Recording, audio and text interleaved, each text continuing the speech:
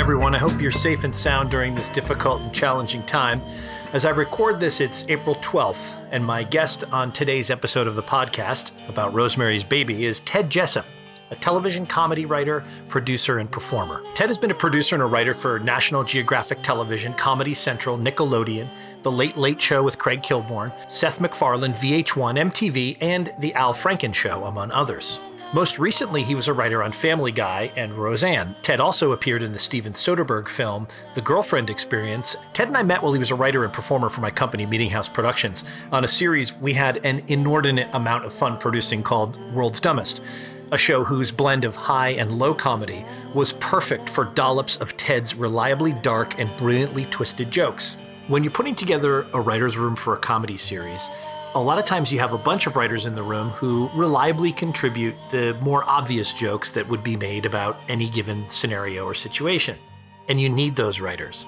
But you also need writers like Ted who would perhaps contribute one joke, but that joke would be so brilliantly, twistedly funny that it could come from no other comedic mind than Ted's. Ted also appeared in a much-talked-about web series we did called Newsmasters, a spoof of Sunday morning chat show pundits and their often clueless and mindless banter. It was brilliantly funny, in no small part because of Ted's on-the-fly ad-libs and deep character takes. And it also featured legendary Saturday Night Live writer Jim Downey, another comedic genius, as well as Chelsea Peretti and Billy Kimball, a two-time Emmy Award winner for Veep and a longtime Simpsons and SNL writer. You can see Ted in Newsmasters on YouTube portraying Kevin Carmichael, a former speechwriter for, wait for it, Mike Dukakis. See, it's funny already. Ted's a wonderful guy with really interesting friends, and for his appearance this week on the pod, he selected a darkly funny and brilliantly complicated movie in Rosemary's Baby. So here's my conversation with Ted Jessup about Roman Polanski's Rosemary's Baby. Ted, welcome to the Full Cast of Crew podcast. Thrilled to have you here. Oh my God, my pleasure, old friend. You have a couple fascinating crossovers in your life to two episodes we've done already on the podcast, which I want to ask you about. You probably don't know what they are, but I'm going to tell you. The first is that we did High Noon on the podcast, which is a brilliant movie, allegory for the red baiting communist hunt of the 50s. And your uncle, Philip Jessup, was caught up in all of that. Can you tell me a little bit about him and what you know about that story? Well, he was sort of distinguished jurist and international diplomat, Philip Jessup, and he was my grandfather's brother. He defended Alger Hiss, and also, he was responsible for lifting the Berlin Wall blockade and stuff. And he was ambassador to the UN, but he was called out by McCarthy and called a Red. We have a great newspaper at home, the Washington Star, from the time that says Jessup's a Red. In, bold letters. No, and he was bemused by that.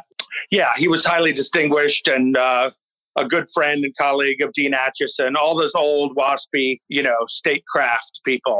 Sure. And then my father was a diplomat too. Right. And when you were writing for Family Guy, you did 12 and a Half Angry Men, the episode. Enough! Was a movie with Jennifer Lopez that did not live up to expectations.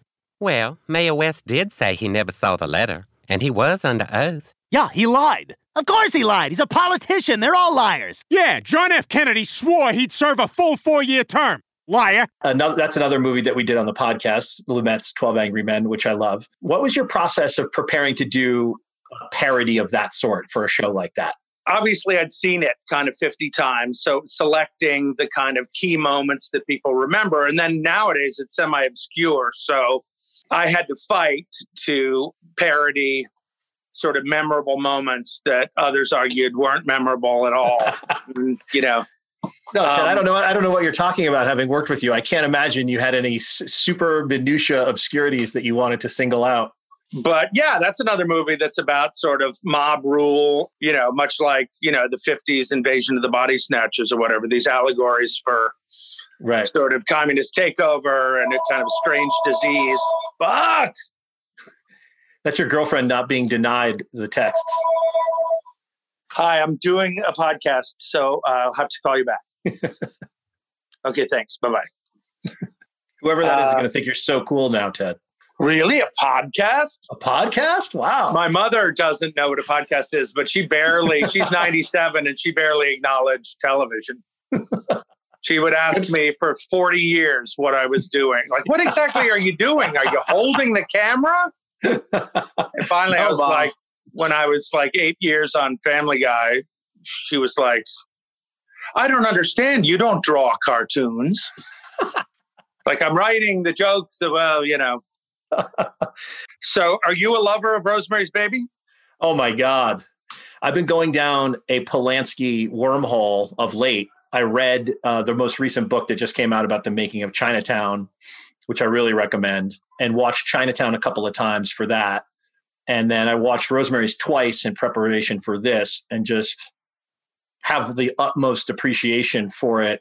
Almost more so. I mean, Chinatown I love. It's like a touchstone because I love crime. I love noir. I love neo-noir. But Rosemary's Baby might be one of the most impressive movies I've ever seen for a lot of different reasons. But yes, I'm a big fan of it. When did you first encounter it? Early, like before my teens. You know, I don't really like horror that's supernatural, but this is about so many other horrific fears that humans have than just this sort of denouement. Then, you know, the final payoff, you totally accept because they've built up this, you know, highway of other kinds of paranoia, you know, of not being believed, you know, women's lib, which was growing at the time, being sort of thwarted, you know, people that appear to be benign and innocent and in fact on your side are helpful, you know, are kind of evil, bad people, part of the conspiracy. So yeah, no, I think I probably saw it when I was about 9 or 10. And I'd stayed away from horror movies. You know, we had the TV on all the time in our basement in Chevy Chase where I grew up. I remember my first horror trauma was the movie Caged with Eleanor Parker. Have you ever seen that noir? Yes. It's a women's prison film. Yes. Where I came down to see it, you know, it's got this one sort of incredible scene where, you know, there's a very terrifying sort of bull dyke matron who abuses everybody. Home sweet home. Just like the big cage in the zoo, only you clean it up instead of the keeper. Bucket and brush is in the corner closet. And Eleanor Parker, who later plays, you know, the Baroness in Sound of Music. But this is when she's young and innocent. And she's grabbed by the matron and strapped down in a chair and her mouth is duct taped and they shave her head.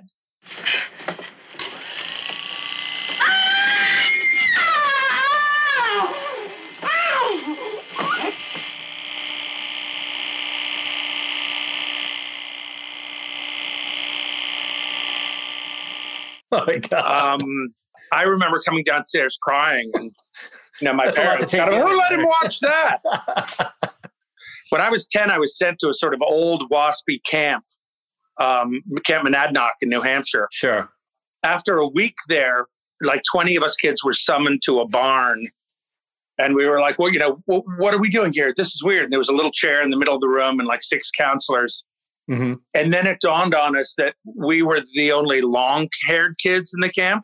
And a little Italian barber came in and we were held down. It was like a scene from Schindler's List or something, kids screaming, I want to call my mom. And they shaved all our heads, like in Caged. But, and my parents were, nowadays you just have lawsuits, but my parents were just, well, if that's what Mr. Ernst thinks is the rule, I think you should. So I sort of stayed away for a while till I caught this. You know, my father's a diplomat overseas and they always had film clubs and the embassy always showed horror films, you know, spaghetti westerns and weird sort of hip things like Zabriskie Point and stuff. Yeah. So starting at 10, 11, and 12, I was watching, you know, 8 or 9 movies a week because that was sort of all you could do.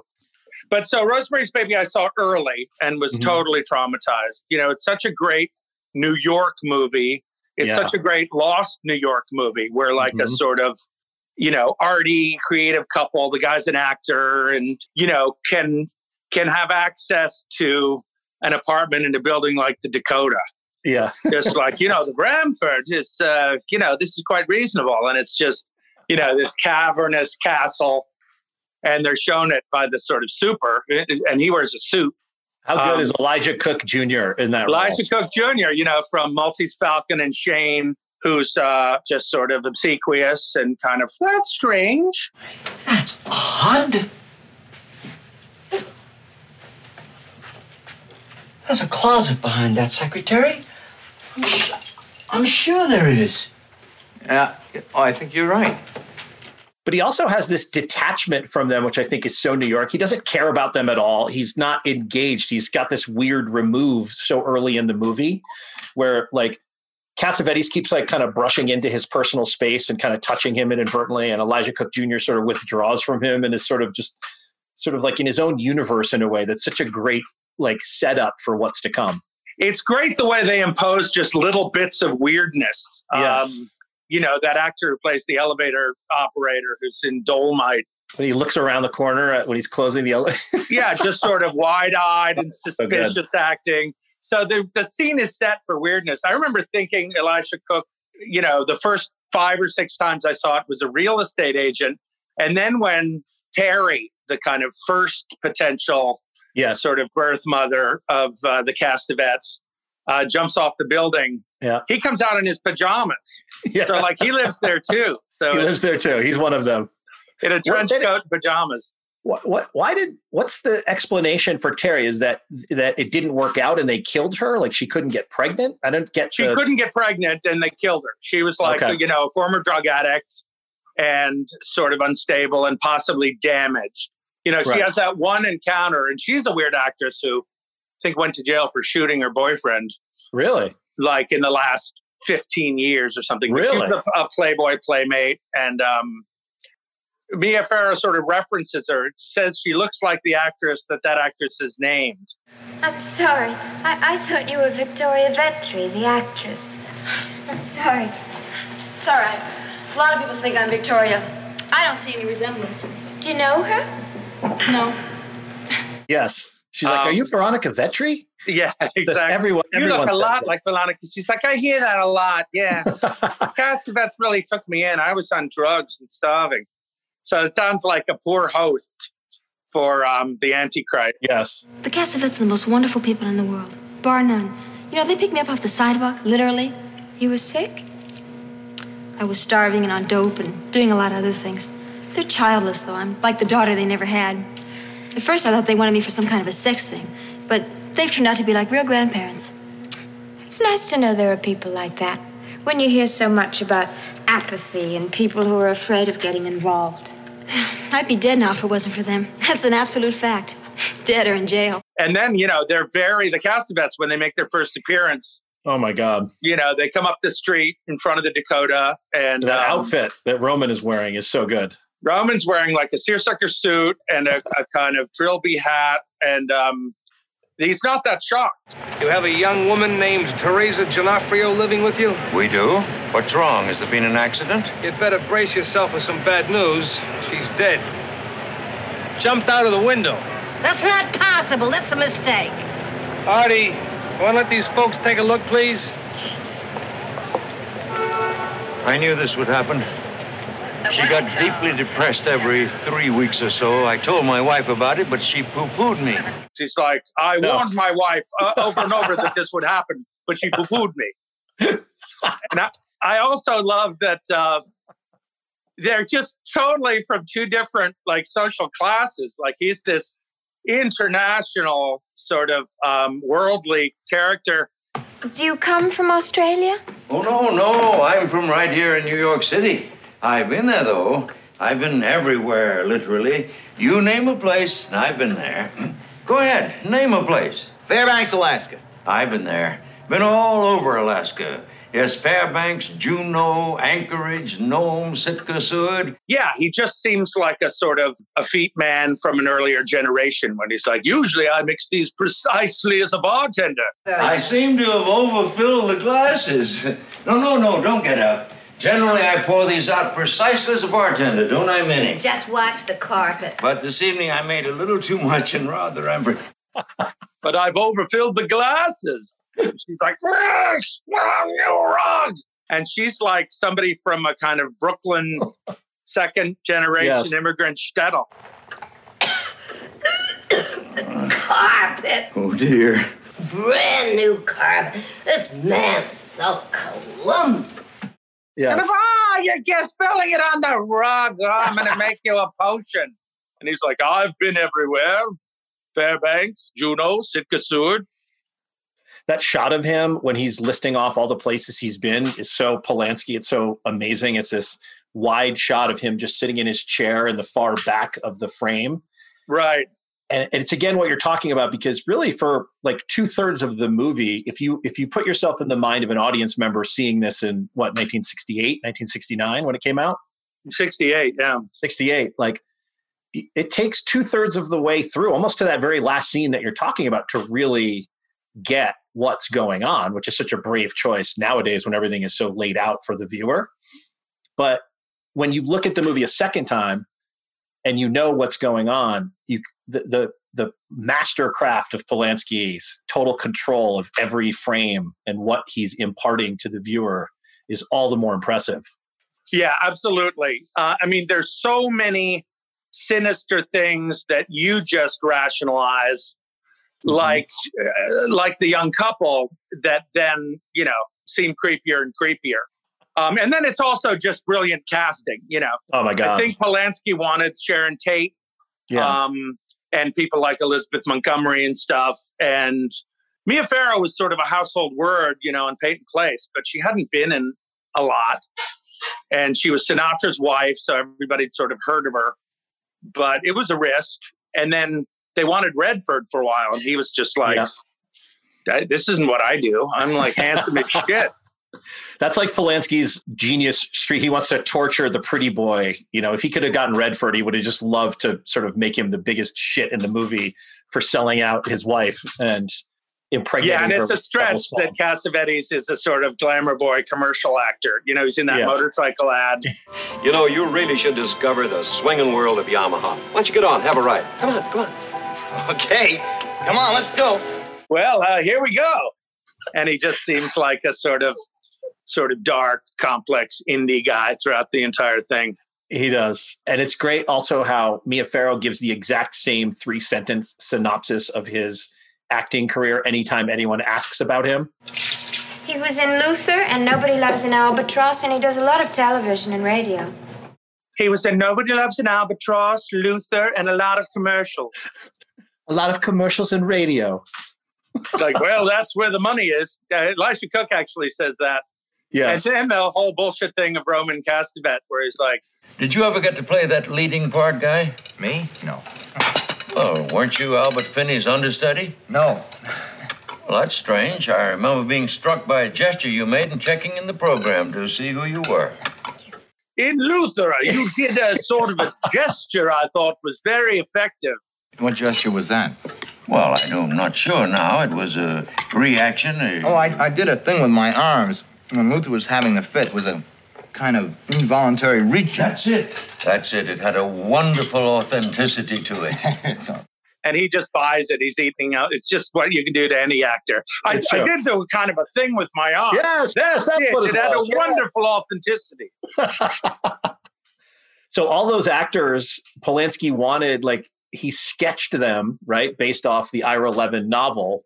And then I think he's the one who had the genius idea to say, I want all the secondary parts cast from those lifer Hollywood old school actors. Right.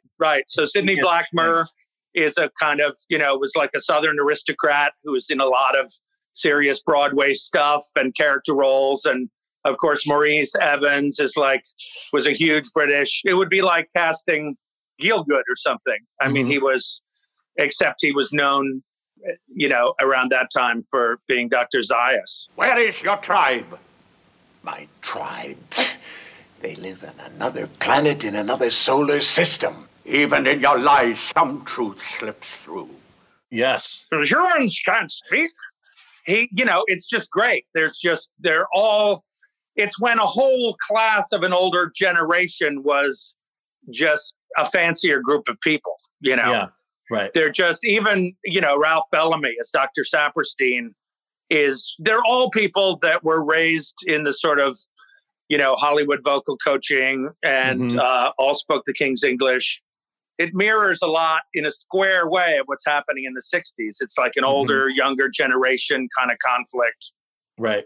Yeah. I mean, I have or had so many relatives that were exactly like Sidney Blackmer and Maurice Evans. He writes boys' stories. That's what he does. Maurice Evans. Very popular boys' stories. And then the kind of meeting of those two titans when you see that, Maurice Evans, Hutch, is going down. Yes. He can't have him around. That's an insane scene, man. That is the way that Roman is staring him down across the coffee table there is so intense. Mrs. Castevet makes a vitamin drink for me every day from fresh herbs she grows. Yes, all according to Dr. Saperstein's directions, of course. He's inclined to be suspicious of commercially prepared vitamin pills. Indeed? Well, surely they're manufactured under every imaginable safeguard. Oh, that's quite true. But commercial pills can sit for months on a druggist's shelf and lose a great deal of their original potency. I hadn't thought of that. Right, it's like, well, surely they're made under the strictest government regulations. Yes, but vitamin can sit on a shelf for months and lose much of their potency. Hutch is like, I hadn't thought of that. I hadn't thought of that. Weirdo. And that's where she notices his pierced ears, which was just a great touch. That is such a great touch. A super tight insert shot of a pierced old man's ear, and I'll bet they got a different old man. I'm sure. I don't think he was willing to be pierced for the role. I don't think it's worth it to me, Roman. I like the idea of having everything fresh and natural. I bet expectant mothers chewed bits of tannis root when nobody'd even heard of vitamin pills. Tannis root? It's one of the herbs she puts in the drink. Or is it an herb? Can a root be an herb? You sure you don't mean anise or orris root? Tannis. Are you sure you don't mean anise root or anise? No, tannis root. Piercing eyes. Just like you're dead through your glove. Yeah, he's already snagged the glove at that point for the whatever witchcraft is going to befall him. Do you remember when you plugged in to the comedy of the movie as opposed to the horror? I think everything in it, every sort of comedic thing appealed to what my sensibility was early on, which is that it was, macabre, but exaggerated. That's all kind of ridiculous in a certain way. The first thing you see, Ruth Gordon is just way over the top the entire time. And she's scenery chewing, and so Sidney Blackmer. I mean, everything is kind of exaggerated and extreme. The first other signs of his being kind of bizarre and intimidating to her is, he goes on an anti-Catholic thing. No pope ever visits a city where the newspapers are on strike. I heard he's going to postpone and wait till it's over. Well, that's showbiz. That's exactly what it is. All the costumes are rituals, all religions. Oh, I think we're offending Rosemary. No. No, you're not religious, my dear, are you? Well, I was brought up a Catholic. Now I don't know. Yeah, you looked uncomfortable. Well, he is the Pope. Well, now, you don't need to have respect for him because he pretends that he's holy. Yeah. The Pope never went to a city where there was a newspaper strike, and she's just like, I just don't, he is the Pope. It's like, the costumes, the pageantry, it's all bullshit. So all that, I think, appealed to me, starting with the elevator operator. I don't go in for the sort of dream sequence chanting and stuff. Yeah.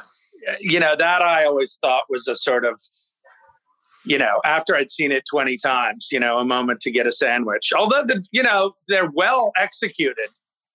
As all dreams in movies kind of cause us to roll our eyes. These are actually quite surreal and beautifully shot. There's storms and she's out at sea and she's naked. The ticking clock. The ticking clock. And then the sort of, and they, they foreshadow the actual rape scene with these dreams. And so you're not sure whether this is another dream sequence or whether you're witnessing, something live, which is a pretty creepy, cool idea. I'm sorry to hear you aren't feeling well. It's only the mouse bite. You'd better have your legs tied down in case of convulsions. Yes, I suppose so. There's always a chance it was rabbit. If the music bothers you, let me know, and I'll have it stopped. Oh, no. Please don't change the program on my account. Try to sleep. We'll be waiting up on deck.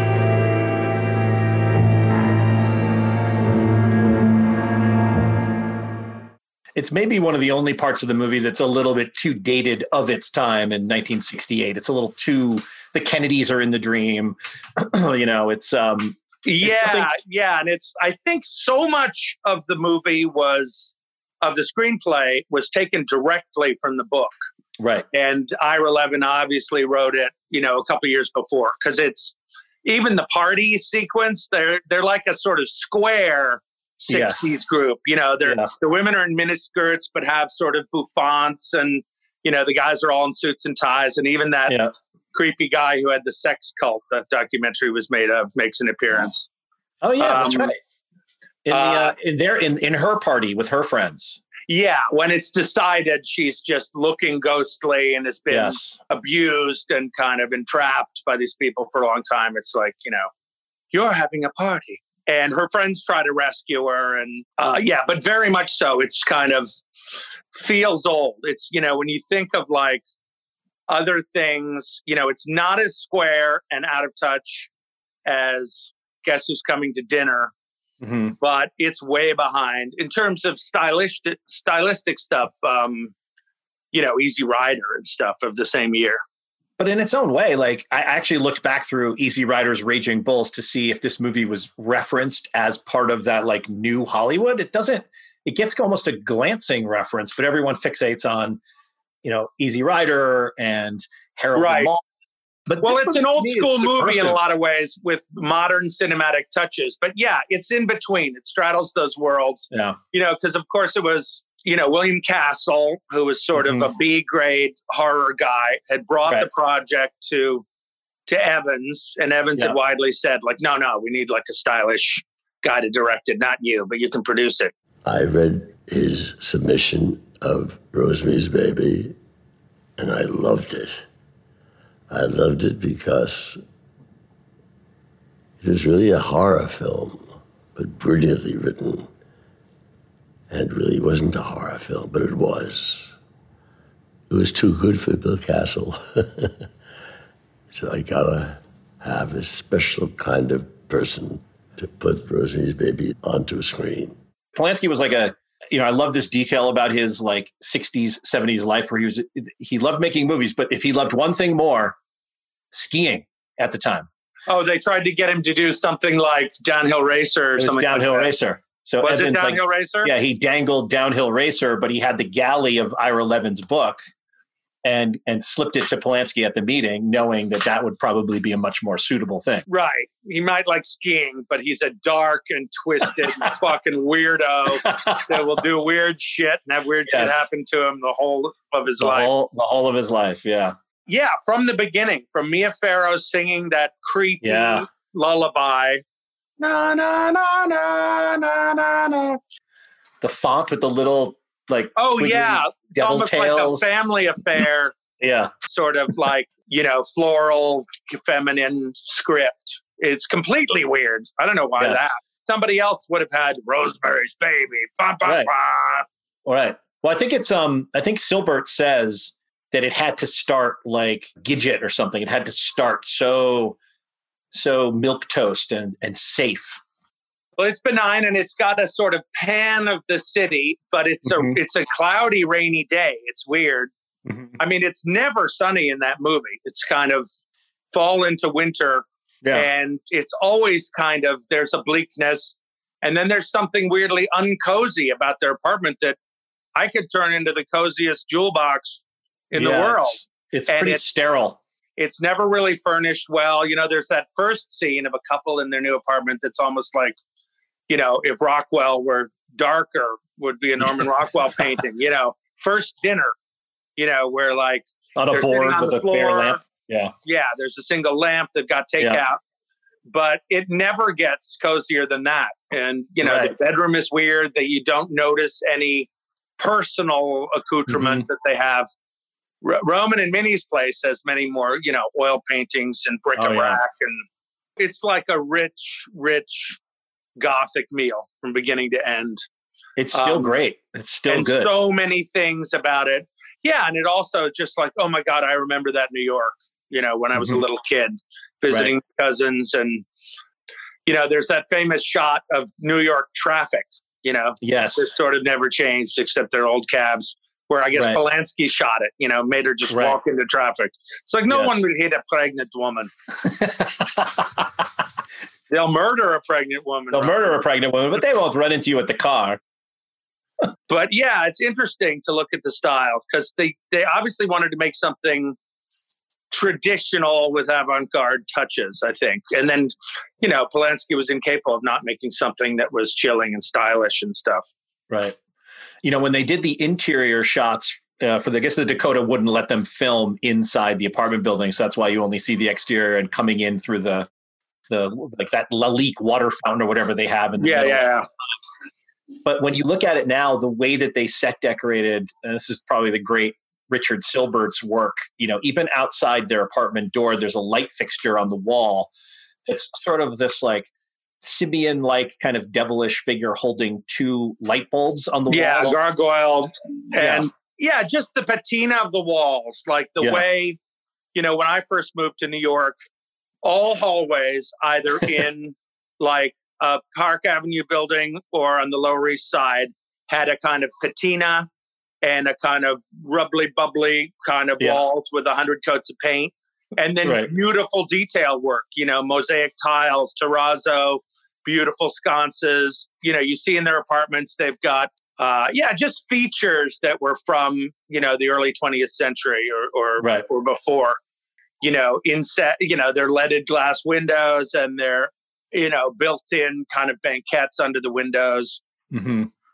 You know, you get a great second tour when Minnie Castevet is looking. I've never seen that before. What do you pay for a chair like that? Yeah. I don't know, $200? Oh, God. Well, I want to talk about Ruth Gordon for a second.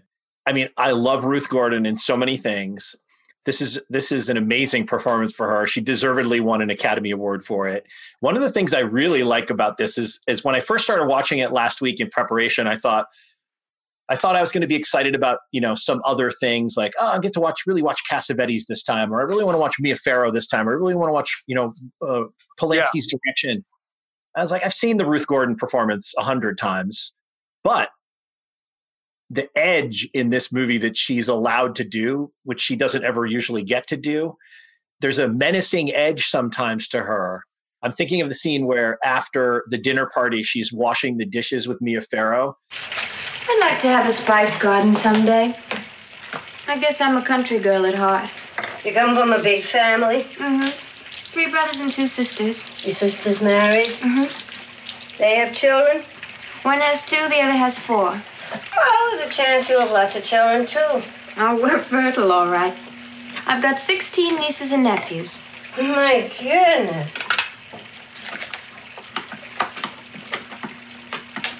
Would you like me to wash and you can wipe for a while? Oh, no, that's fine, dear.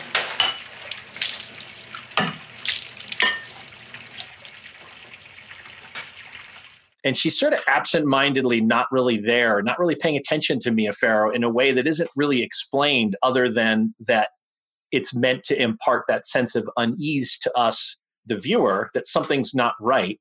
She's not her charming, friendly self. And when she's challenged a few times, she gets this hard-edged look and she's mean and kind of nasty. And she doesn't usually get to do that. You know, in Harold and Maude, she gets to, like, you know, ride around on a motorcycle and thwart Tom Skerritt as a cop and sort of be zany and kooky. But I think that edge is what put this performance kind of, when I say over the top, just mean an exceptional Ruth Gordon performance, because she gets to do a little of that menace that kind of lies beneath the kookiness. Yeah, I feel like she did something, you know, she told herself that the character has a primary agenda and that all of her relating to Mia Farrow is kind of topical in the service of that. So she goes over there, and I think she must have told herself, what you're really doing is casing the joint. That's nice. What is that? That's the TV room? Well, only temporarily. It's going to be a nursery. Oh, you're pregnant? No, not yet. I hope to be as soon as we're settled. Wonderful. Well, you're young and healthy. You'll have lots of children. We plan to have 3. I didn't see what you did to this apartment. The woman had it before was a dear friend of mine. I know. Terry told me. Oh, did she? You two had some long talks together in the laundry room. Only one. Oh, my goodness. Oh, it looks so much brighter. Why do you pick a chair like that? I'm not sure, really. I think about $200. She's been there. Her best friend had an herb garden. Right. Like, what's she, what are you going to learn about the layout? She's sussing them out. And every time when that edge turns that you're talking about, and that's well observed, she's giving her drink. And she's like, what's in that? What's in it? Snips and snails and puppies' dogs' tails. That's fine, but what if we want a girl? Do you? It'd be nice if the first one were a boy. Well, there you are. No, really, what is in it? A raw egg, gelatin, herbs. Tannis root. Remember that. Remember some other things. It's like snips and snails and puppy dog tails. And Mia Farrow says, but what if it's a girl? She's like, you don't want a girl, do you? It's just like, that would be totally against our agenda. Even when she gives her mail, when she's leaving the first time, she's, oh, look, your mail. Ads. She picks up the mail, looks at it to make sure it's not, I don't know, like a Bible or something. Oh, ads. Even that is what you're talking about. It's in service of that. Yeah, exactly. And then when she has her compadre, the great Patsy Kelly. Oh, my God. Who's my favorite person in the movie. I love her. I have a quote for her. Speaking about your thwarted performative career, Ted, this is one of the great quotes about show business I've ever read, and it comes from Patsy Kelly, who was a really ahead of her time out lesbian at a time where that was not done, right? Oh, yeah. She was the companion of Tallulah Bankhead. Oh, wow. I didn't know that. She was her lover, yeah. And was, of course, was also known, like, in Silence in the 20s as the queen of the wisecracks. So she had this amazing quote. She said, in 40 odd years in show business, some years I could do no wrong, and some years I could do nothing right. Show business. Yeah. Isn't that the truth? Yeah, that's totally the truth. And she took it in kind. I mean, she probably has 4 scenes in the whole movie, none of them more than a minute long. Yeah. The final scene where she doesn't want to give the baby to Rosemary, where she gives her, sticks her tongue out at her. Yeah. Is one of the great. I wish I had a wall-sized poster of that. That would be an amazing poster. Early on, she comes in and they start knitting. They're obviously just guarding Rosemary. They bull their way in. Hi, dear. We're not bothering you, are we? That's my dear friend, Lara Louise McBurney, lives up on 12. Lara Louise is this guy's wife, Rosemary. Hello, Rosemary, and welcome to the Bram. Lara Louise just met Guy. She wanted to meet you, too. Could we come in? Of course, please. There you are. Go ahead. Look what they got up there. There's a light.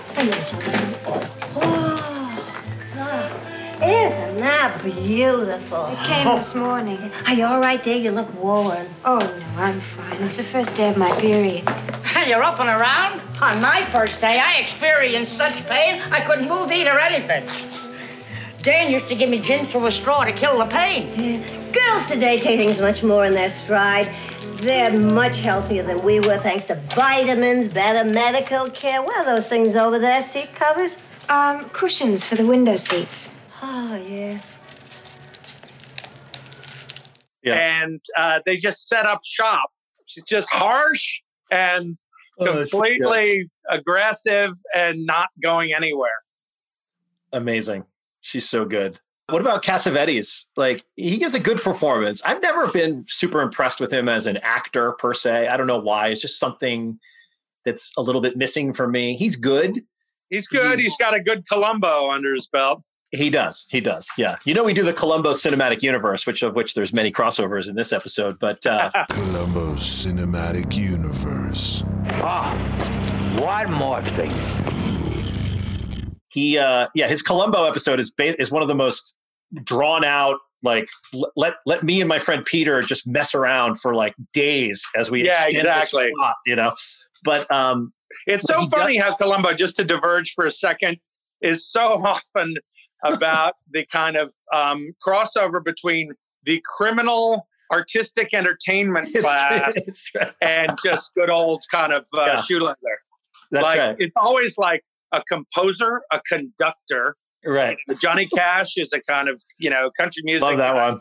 Yeah. But it's always just like, and then he always acts equally unfamiliar with that whole world, even though every criminal is like, somebody. He spends most of his time either going to the Hollywood Bowl or this recording studio or this orchestral scoring place. Like, he must be annoyingly playing chopsticks for like a full 5-minute scene. Yeah, Cassavetes, he's so good too. And the times when Ro kind of pisses him off or isn't going according to the agenda, like when they come back and she's like, "I've gotten a present," and she's wearing the stinky necklace. Aren't you gonna wear it? It smells. There's stuff in it called tannis root from our greenhouse. Not too bad, though.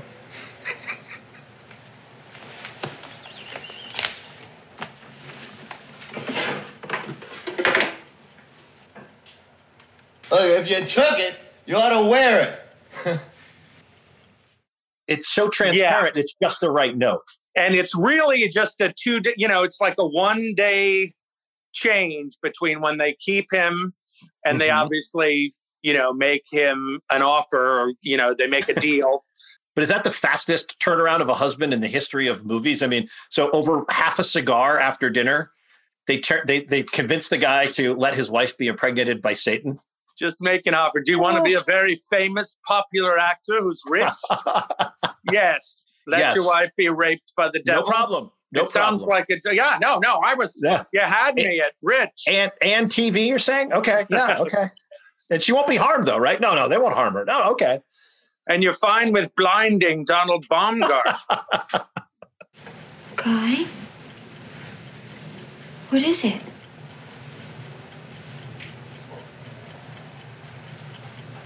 Donald Baumgart, he's gone blind. He woke up yesterday and he can't see. Oh, no. Oh, I've got the part. It's a hell of a way to get it.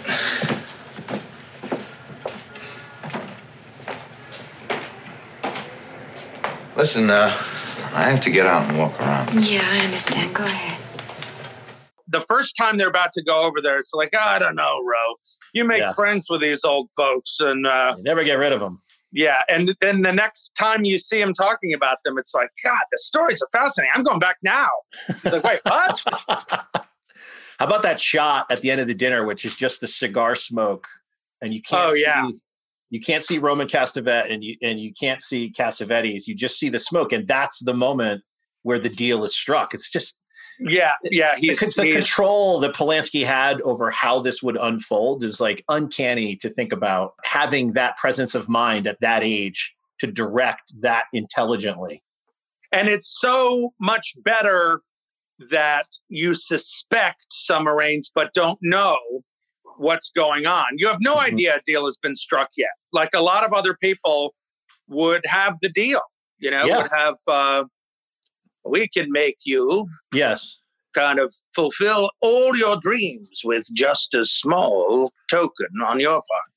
But you're still guessing. You're like, you don't know whether she's paranoid or something's really happening for a long, long time, which is the genius of the movie. Like, you really don't know that she isn't just having a kind of pregnant woman's insanity, which we all have experienced, until you see them running around her apartment, Yeah. Phil Leeds leading Phil the pack. Leeds. That's, that Polanski says that's his favorite shot in the whole movie. This is such a director thing to say. You would think of the old people tiptoeing. No. It's like, I just love watching all these commentaries. It's like we would think that, Polanski's favorite shot would be something like the cigar smoke when you don't see them, or the devil rape scene or something grand and sort of directorial. No, his favorite shot in the whole movie. And he's like, I can't even tell you why this is. He's like, this is my favorite shot. It's when she is hustled out of Charles Grodin's doctor's office by Saperstein. and her husband, and she gets into a car driven by Phil Leeds, who just turns around and gives her this little like, "Hi, sweetie," even though like they're basically kidnapping her into a satanic ring. And that's the shot he loves the most in the whole movie. It's great because it's the way a cab driver would be. They all clearly have an agenda to just keep her pacified. Yeah, he's just cordial, the way people of his generation were raised. How are you, sweetie? Come on Just in. as drained. Got enough room back there? Let me move that towel off the seat for you so you have enough spot back there. You feeling all right? You know? And then, of course, the betrayal of Charles Grodin is one of the most horrible things in the movie. Still gets me. Still, even though I know it's coming, it still gets me every time. Now, maybe all this is coincidence, but one thing is for sure. They have a coven and they want my baby. Certainly seems that way.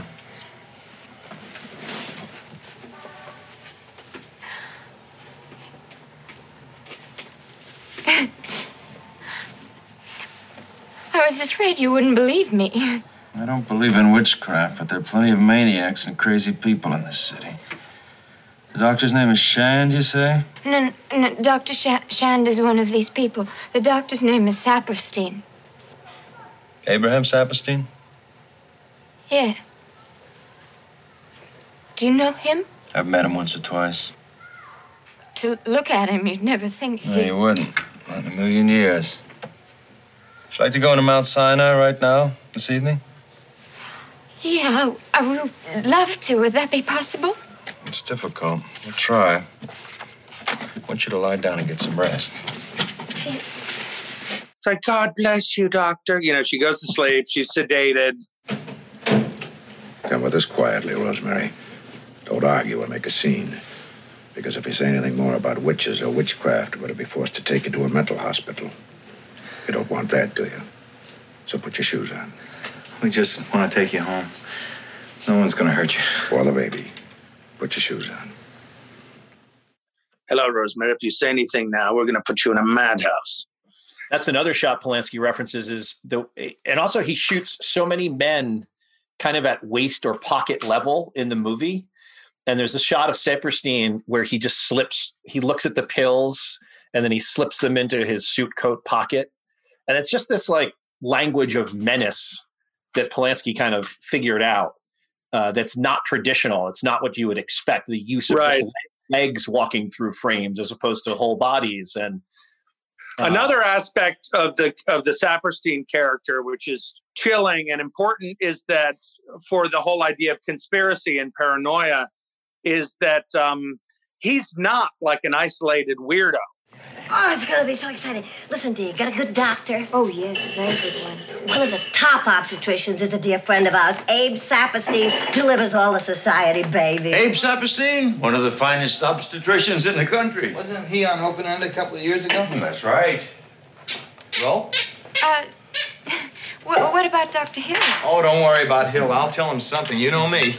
Listen, I don't let you go to no Dr. Hill nobody ever heard of. The best is what you're going to have, young lady. Where's your telephone, huh? It's in the bedroom. He's a brilliant man, very sensitive. He's somebody who's known in society. Hutch's daughter had his had her kids. Her two kids through him, Saperstein. Yeah. He's a society sort of obstetrician. So the tentacles of the coven, have extended throughout New York society. It's just not a weird Japanese guy with a camera and Patsy Kelly.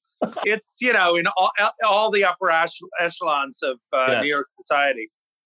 Do you know the anecdote? That's my all-time favorite movie anecdote comes from this. Do you know the anecdote that Bill Fraker, the DP, tells about the scene when Ruth Gordon calls Saperstein from her apartment? Abe, Minnie. Fine. Listen, Abe, a dear friend of ours just found out today she's pregnant. Yeah, isn't it? I'm in her apartment right now. And we told her you'd be glad to take care of her. You wouldn't charge her none of your fancy society prices, neither. Well, just wait a minute. Rosemary, tomorrow morning at 11? All right. Yeah, 11's fine, Abe. Yeah, well, you too. No, not at all. All right. Well, let's hope so. Goodbye. Do you know that story? No, what is that again? There's a shot in Rosemary's Baby. Says, where's the telephone? Sit down. And Mia says, in the bedroom. And Ruth says, oh, good, and she exits. Roman says, Billy, give me a POV of Ruth. And I got him framed perfectly. Beautifully see her on the phone talking. I said, okay, Roman, we're ready. And he comes over and he looks, he says, no, Billy, no, Billy, move to the left, and kindly move. And I look through and I see just the back of Ruth Gordon seated on the bed. And you can't see her face or see the telephone. I said, but you can't see her. He says, exactly. I said, oh, okay. So now we go to the theater, and 800 people in the theater all go to see around the door jam. That's Roman Polanski. That's Roman Polanski. It's that's amazing, cool. Amazing anecdote.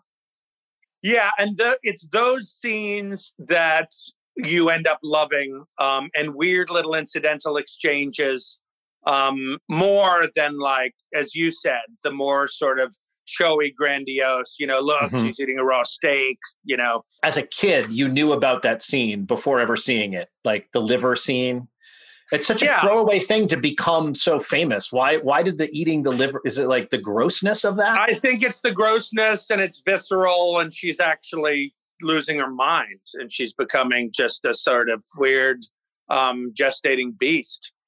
Also, like, for a guy in the 60s, when men still didn't witness childbirth, and they were somewhat detached, Cassavetes has this great, like, way over-involved thing when she's going to change gynecologists. Rosemary, you got the best doctor in New York. You know who Dr. Hill is? He's a Charlie Nobody. That's who he is. I'm tired of hearing how great Dr. Saperstein is.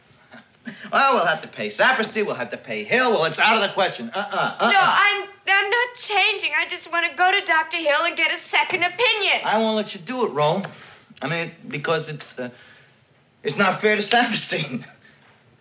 Not fair to... What are you talking about? What about what's fair to me? Why are you going with Hill, who's a nothing and a nobody? It's like, wow, you really have an opinion. You're not even going to be in the room here when it's born. It's like, it's not fair to Saperstein. He's like, not fair to Saperstein. What about me? But yeah, he's very concerned about hurting Saperstein's feelings. Yes. Apparently, he and Polanski, of course, you couldn't think of two directors more diametrically opposed in style, right? So you have, like, Cassavetes is like, I don't know. I mean, I got a few pages of a story here, but let's, like, get a whole apparatus to shoot a movie and we'll figure it out as we go. Like, I don't know what we're going to talk about, but let's do that. And then you have Polanski, who Mia Farrow says, if in one scene you held up a glass here and in the next take you held it up here, he'd stop everything down and say, no, you did not do the glass the exact right way. And of course, Cassavetes would, like, get pissed off about he wanted to riff at improv, and Polanski had no time for that. That's like a famous Fast Times thing where Sean Penn was doing that and Ray Walston was just losing his shit. Like, I can't work with this. You're like, I don't know, dude, maybe I'll leave. Just that's not the line. Yeah, and the whole thing, the weird friend of Hutch, she's great, Grace Cardiff. Oh, yeah. A Hungarian amazing. actress. Great. Like, oh, she's going to be Scottish. Grace Cardiff? Yes, I'm from Dubrovnik. The Grace Cardiff-Hutch relationship is weird. That's sort of like an older, widowed, or divorced man who has a lady friend in his building. Lady friend. He's a walker. I put some soup on for you, Hutch. I'll be back later. Don't start drinking before 5. An old lost New York. You're so right.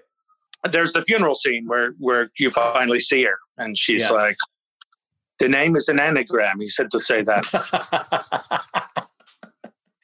Actually, I wanted to talk to you about all the phone call scenes are so incredible because they're just done differently than the way phone call scenes are usually done in any movie, in that we don't see the other person on a fake phone call. Right. Usually it's a series of cuts. These are all done with the real audio, the way it would sound on a phone, which adds to that creepiness throughout the beginning part of the movie. And even Grace's kind of hesitation when Ro calls after Hutch has been struck ill. Yes? Is this Edward Hutchins' apartment? Yes, who is this, please? My name is Rosemary Woodhouse. I had an appointment with Mr. Hutchins. Is he there? Hello? He was taken ill this morning. Taken ill? Yes. He's in a deep coma at St. Vincent's Hospital. That's awful. I just spoke to him last night about 10:30. I spoke to him at 11. Who is this? You don't know me, Rosemary. I'm Grace Cardiff, Hutch's friend. Do they know what's causing it? No, they don't know yet. At the moment, he's totally unresponsive. Oh, I'm going to the hospital now. Is there anything I can do? Not really. Right, thank you.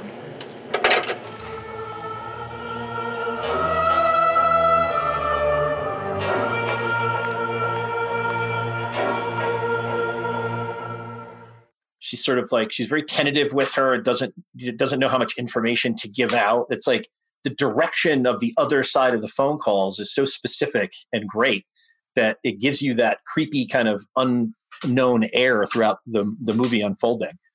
Yeah, absolutely. The conversations with Dr. Hill.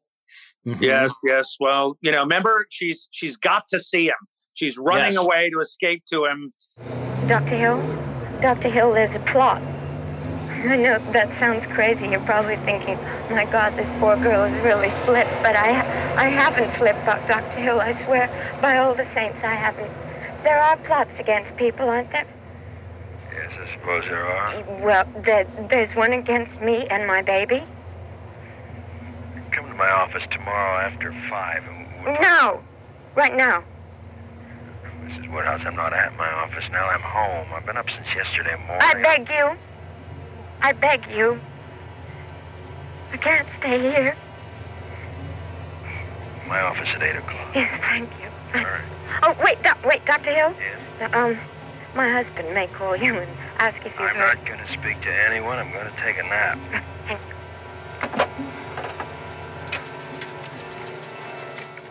Where Dr. Hill, where Grodin is listening to her far-fetched story, mm-hmm. and you don't know whether he thinks she's batshit or not. Right. You don't. They withhold that until Saperstein and her husband enter the room. But he's like, it sounds very far-fetched, but I've known worse to happen. It's like, wow, he buys it. Yeah. He's going to put her in a safe room. Yes. But clearly, then you learn that he's immediately been like, your wife is fucking batshit.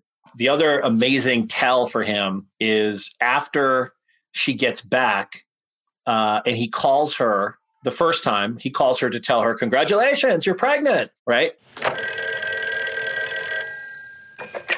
Hello? Miss Woodhouse? Dr. Hill? Congratulations. Really? Really? Are you there? Yes, what happens now? Very little. You come see me next month. You get those Nadolin pills, 1 a day. I'll mail you forms for the hospital. When will it be? It works out to be June 28th. That sounds so far away. It is. Yeah. Well, one more thing, Miss Woodhouse. We'd like another blood sample. Oh, yes, of course. The tell happens at the end of that first phone call when he tells her she has to come back in on Monday for routine blood work. And he bobbles the line specifically at the end where she's like, blood work? What for? The nurse didn't take enough, so would you drop by and see her?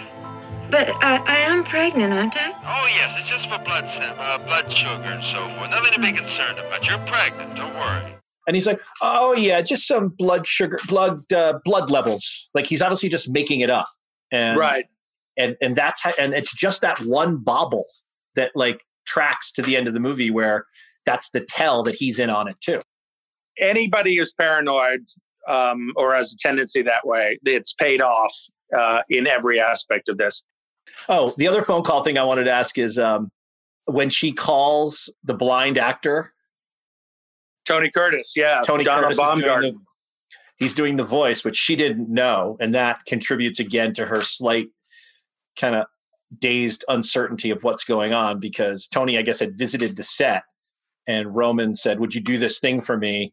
And of course, Tony Curtis, like so great. Like he just nails that phone call with zero preparation. He just did that on the fly on the set that day. Yeah. Is this Donald Baumgart? That's right. This is Rosemary Woodhouse. Guy Woodhouse's wife. Oh, yeah.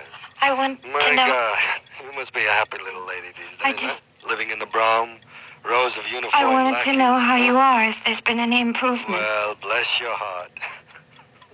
Guy Woodhouse's wife, huh? Well, I'm splendid. I've only broke 6 glasses today. Guy and I are both very unhappy that he got his break because of your misfortune.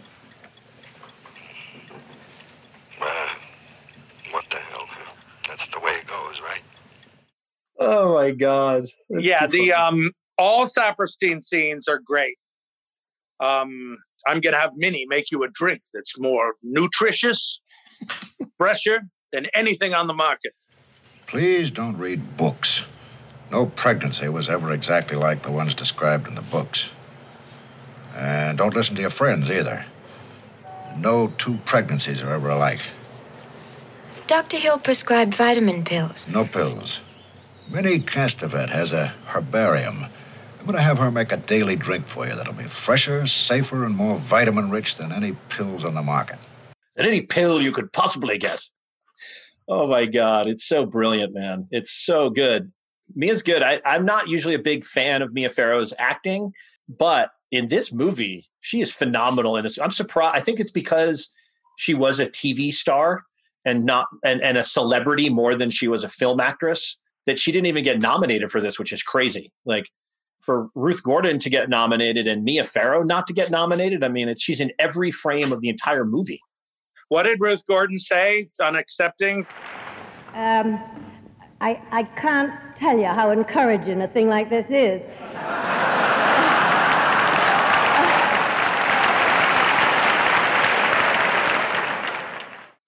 This is very encouraging.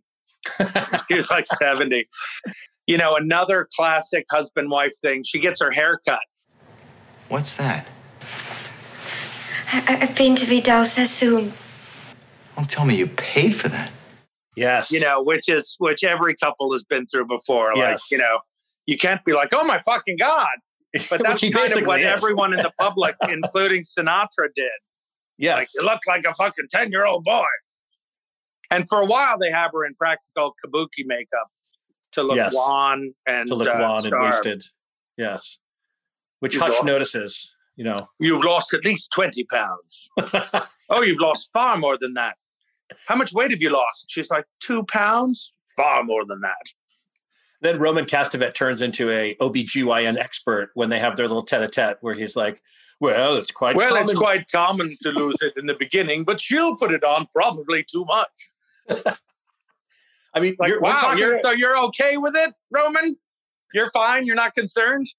We're talking about it from the male perspective, but I think for women, the movie is also the fear of pregnancy. Like, every pregnant woman at one point feels like they have a devil spawn inside them.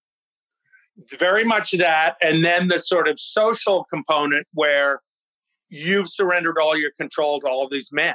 Yeah. You know, it would have been unthinkable to have her have a female OBGYN. Sure.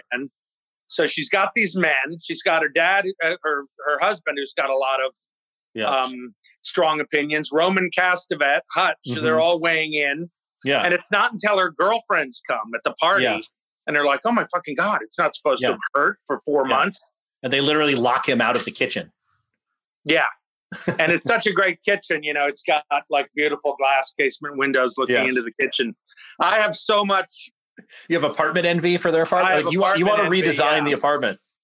Yeah. I have apartment envy for Dial M for Murder too. That I have a lot of furniture envy. Mid-century modern furniture envy? It's even older. It's more classic than that. But there's some mid-century modern in Rose's apartment, ugly mustard colored stuff with chrome. That's what Minnie's like, wow, what's that all about? Are these famous buildings like the Dakota always kind of run down because they're so old in the public spaces? Well, the Dakota was like the first building built in that neighborhood. So there are photographs of it when there's nothing else around except for empty lots carved out and farmland in the park. Wow. So it's like the first building in that whole area of the Upper West Side. So it's genuinely really old. It was built to be a fancy, fashionable building for kind of people that weren't as sort of rigidly social. You know, the West Side was always funkier and for newer money, but it was built in a style that's, you know, Victorian Gothic. And I think it started being spooky 30 years after it was built, like in the late 20s and early 30s. Right. And but in the 60s, you know, I'm sure it had never been steam cleaned before. You know, now it's kind of yellow. But even when John Lennon lived there, it was, you know, soot blackened and spooky. And those are, you know, I had friends that lived in the Ansonia and the Apthorpe. One like broke down a closet door and found a grand piano in a whole new room with a skylight. So they're mysterious, hidden, bricked up places. And, you know, it was just built for another era. So they hid a lot of things and that was just sort of a New York thing that you're a palimpsest. You're standing on many layers of past lives that are sort of mysterious. And, you know, it's one of those buildings. I don't know how many of them there are, but, you know, it requires an elevator operator with the accordion kind of thing. And that's spooky and scary for kids. My grandmother had one of those, and just a finger pinching, terrifying, rickety, locked in, small, confined space, just to get your teeth set on edge as you go up this bumpy. Exactly. Yeah. But also just, what I mentioned before, the idea that like this palatial space is going to be doable on a frequently unemployed actor's salary. We can come up with the $80 a month if I get another commercial. But it's also so New York because while the exterior and the public space in the building is so decrepit and kind of run down and soot blackened, what they do to the apartment is so New York. It's like, but you have your 10 rooms, you make them your own. You live within there in the bubble of the Gothic rundown hallways and elevators. And you tell yourself as New Yorkers, that's okay. Great old New York building scene in the laundry room with the storage cages. You know, that's very well done. That's like Dick Silbert, the production designer. He was a New Yorker. He knew that. Like, to imagine that they built all that stuff on the studio in LA is amazing. Like, it's easy to get on location, but the apartments, aside from the unbelievability of an actor getting a Dakota apartment, but the way that they make them look is spot on. Like, it's amazing. Totally down to the patina of the kind of, you know, rusted cage work and stuff like that. There's always, every time there are those scenes, by the way, you should look for it, when like two women are just like, hey, you know, let's do laundry together. You know, let's have that be a thing. This is pretty spooky.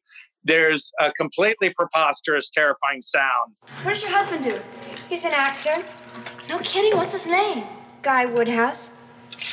He was in Luther and Nobody Loves an Albatross, and he does a lot of television and radio. Gee, I watch TV all day long. I'll bet I've seen him. Wow. Oof. I hate this basement. Yeah, me too. It gives me the creeps. Yes. Two glasses that just underscores why we have to do that. Without that emotional punctuation, we might have seemed a little bit extreme. All right, Ted, let's move on to some of your latchkey TV experiences. Hello?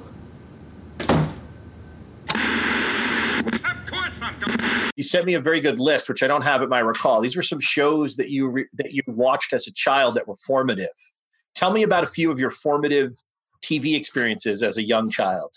I loved the whole sort of rural revolution. I loved Green Acres. Green Acres is the place to be. Farm living is the life for me. Land spreading out so far and wide. Keep Manhattan, just give me that countryside. New York is where I'd rather stay. I get allergic smelling hay. I just adore a penthouse view. Darling, I love you, but give me Park Avenue. That I thought was one of the best written shows with just consistent laughs. I liked Andy Griffith. That was another thing where, you know, Andy Griffith people just balked this totally weird idea that Andy's aunt was a kind of high wasp, Aunt B. Boy. One at a time, each in his turn. Share and share alike.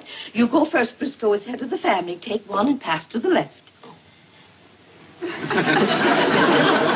No. Put one on the plate and pass the bowl to the left. We don't do it that way here. We do now. Yes. It was like, Andy, what are you doing? I've made hotcakes. It's like, oh my God, she's from Connecticut. What the fuck? And he's a rube. How did that happen? Aunt B practically raised me. I certainly did, Andy, before you went to Exeter.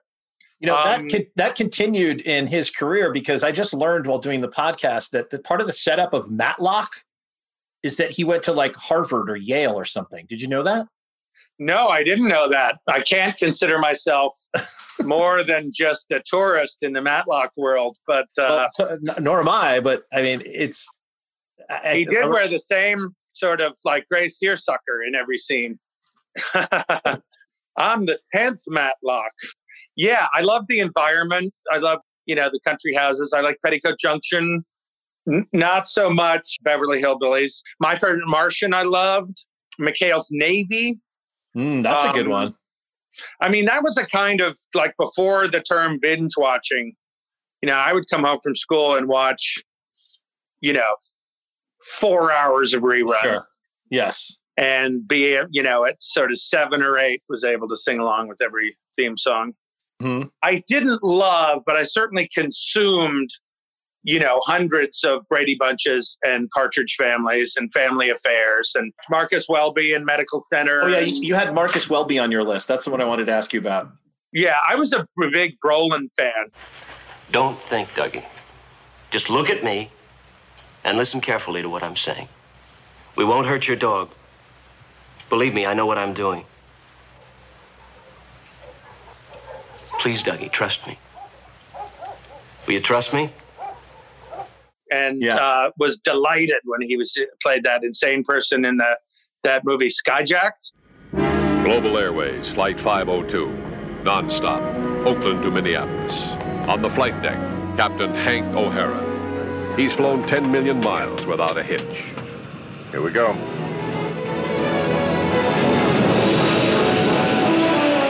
You're up. A routine flight to a routine city. The kind of flight O'Hara's run 1,000 times. The kind of flight anyone might take. But this time, there's going to be an unscheduled stop. Get on the horn to the FBI. Looks like 502's got a hijacker on board.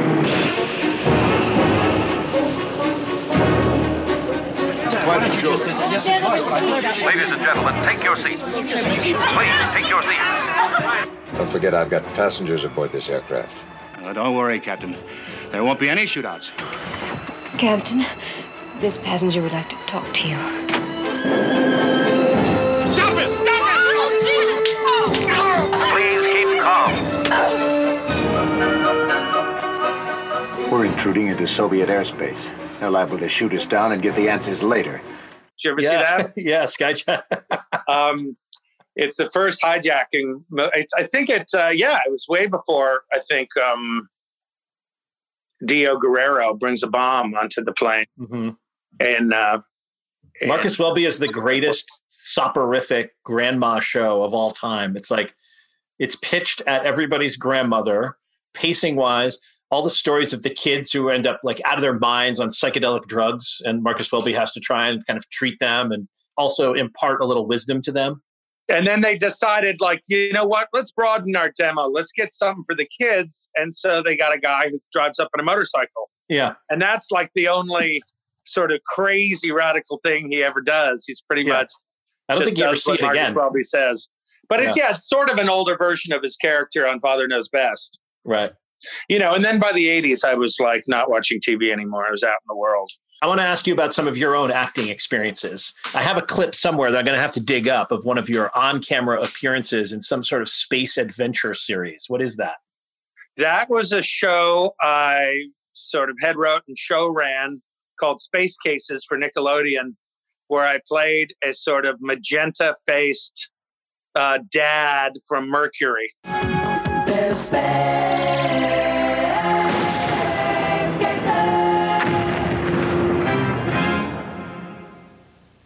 It's wonderful to hear from you, Rosie. Every day we've been thinking about you, hoping to hear anything. Even after you disappeared from the Star Academy, we knew you'd be all right. We think of you every day, dear. Same here, Daddy. Look, there's other people that want to use this. Of course. We'll talk to you later, Sunshine. Love you. Love you too, guys. We love you, honey. And it was his kids that were lost in space, and it was actually co-created by Bill Mumy. Really? And so he had a lot of great TV stories stretching back to Twilight Zone. Amazing. So, yes, I acted in that. I played, I don't know why I played it sort of like a Bill Clinton character, but I'm on a sort of telephone, like visual phone call, and it's like, how are you doing up there? And that's... So I've been in a couple people's movies. I was in a couple of Seth movies, The Western, as a sort of guy in a brothel, and the Charlize Theron one. Yes, Million Ways to Die in the West, and then I play a sort of Fox News pundit in Ted 2. Are any of you going to sit there and tell me that this stuffed doll is a person? No, not at all. We all agree all the time. And then I did a Soderbergh movie where I play a sort of talkative John. Yes, talkative John in The Girlfriend Experience. That's a great, great performance, Ted. Oh, thank you. That is really good. He just told me to wing it and talk about myself. So, and then he gave me some newspapers. That was it. And I had to ask him, like, do you want me to walk over here and stop and maybe I could make a drink and then I'd go over to the bed? And he was like, whatever. I was like, wow, okay. So I did it. And just sort of, I play somebody who's not even interested in having sex with the prostitute, the subject of the movie, who's played by the famous Sasha Grey. Right. How did you end up in that? A casting director summoned me, somebody that I knew. I just sort of riffed for that. Did you audition for Soderbergh? Yeah. Or just, I auditioned for the casting director and they said, you got it. I think they just wanted somebody self-involved. I was able to just chatter for a while. So I did that. And then I had a couple of ideas after the first take. And he said, no, that's perfect. That's great. But the best thing was Sasha Grey, who was like my kid's age, was like 18 then. Yeah. And had done like 470 movies. as they do in the industry. Yeah. She sort of took me aside and she said, that was really good. I mean, I'm the only one who talks in our scene. She doesn't really say anything. But she says, God, it's like you and I are the only actors in this thing. I'm just like, yeah, well, okay. Of sort. It's kind of like Leo scene in Once Upon a Time in Hollywood with the little kid, right? Getting. Yeah, that's great. You're the greatest actor. You're one of the best actors I've ever worked with. Thank you, Sasha. But she's since done a lot of legitimate things, so I don't want to poo-poo her like Minnie Castevet. But yeah, then I did various performances on TV shows I've written for, like the Craig Kilborn Show. I played a sort of recurrent bunch of characters, a kind of country music guy named Toby Mountain, who his sort of sexuality kind of emerges from all his songs that he can't help. And various things here and there. I did a bunch of voices on Family Guy. Yeah, I've done things here and there. But you're the kind of writer, if you're in a writer's room, people are going to want to figure out ways to try and use you on camera because there's just something about your... Well, a lot of my pitches are performance and character based. It's like, a guy saying, what are you talking about? I wheedle my way in that way by, just the way he pitched it. I don't think anybody else can do it. Yeah. Although when your star falls on a show, they find ways for other people to do it. Yeah. One of the funniest things I've ever personally been present for was something that you did in Paul Kaup's office when we were working on World's Dumbest for True TV. Do you remember coming in with the doll that had the heart inside it and doing the little bit in the doorway? You don't even remember this, I'm sure. I don't. think about that probably once every month or so. And Paul and I will go into just gasping laughter, remembering this kind of like throwaway, subtle, brilliant, comedic thing you were doing with this stuffed animal in Paul's doorway. Like, was it with an accent or was I can't like even remember? And it's like, if I described it in great detail here, it would never, like, that's the thing about your bits a lot of the time is if you talk them out to someone, they'll be like, okay, you know, but when you're looking for a certain twisted brilliance, that's Ted Jessup. You can only get that from you. And I don't know where that comes from. But I've always found, like, in your great performances in our Newsmasters series that we did so long ago, like way ahead of the digital web series revolution, when you and Billy came in and did that. That was probably like 2009 or some crazy year, right? Yeah. No, that was great. That was great fun. It's always been tragic to me that didn't. One of the best. Go on to bear one of the fruit. best things ever.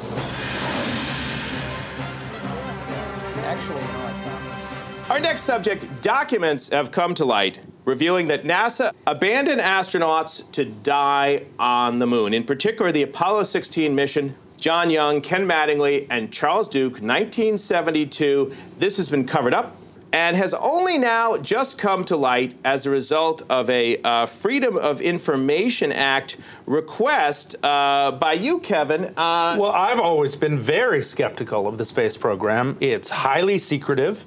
It's ruthless. They've been abandoning people since 1969. So I think it's very, very ominous, and it always has been. And it doesn't surprise me at all. I got to agree with Kevin here. I mean, anyone who doesn't think that this stuff goes on in our government, every agency, every department, I don't care, post office, Amtrak, there are deaths covered up.